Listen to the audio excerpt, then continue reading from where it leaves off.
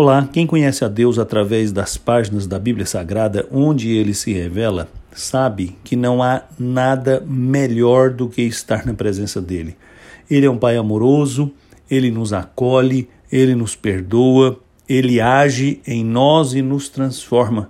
Por isso, todos os servos de Deus do passado que o conheceram, declararam a sua vontade, o seu deleite em estar na presença deste Deus que é Pai e que nos ama. Foi assim que o autor do Salmo 84 escreveu a sua perspectiva sobre o valor de estar na presença de Deus, conforme lemos no versículo 10. Mais vale passar um dia no seu templo do que viver 1000 dias em qualquer outro lugar.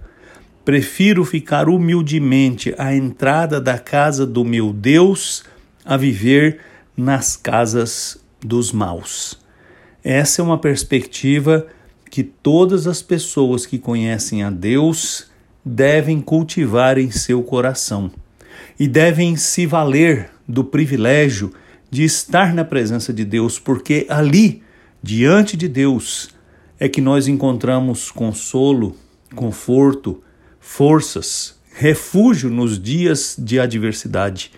Nada é melhor do que ter esta comunhão íntima com o Senhor, do que estar em sua presença, onde nós podemos derramar o nosso coração, apresentar as nossas súplicas, revelar as dores mais agudas do nosso coração e receber de suas bondosas mãos o conforto, o alento, a paz e a esperança. Como é bom estar na presença de Deus. Como é bom privar da sua intimidade.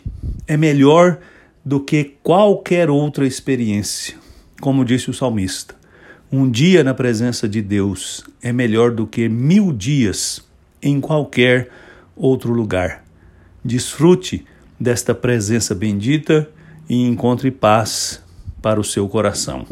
Eu sou Aguinaldo Faria, pastor da Igreja Presbiteriana da Moca em São Paulo. Vamos orar. Ó Deus, eu te agradeço de todo o coração, porque o Senhor é bom, porque o Senhor nos acolhe, porque o Senhor traz paz ao nosso coração. Muito obrigado por nos acolher assim e por tocar a nossa vida de maneira tão profunda e transformadora. Dá-nos a graça de estar sempre em sua presença. Eu te peço, humildemente, em nome de Jesus. Amém.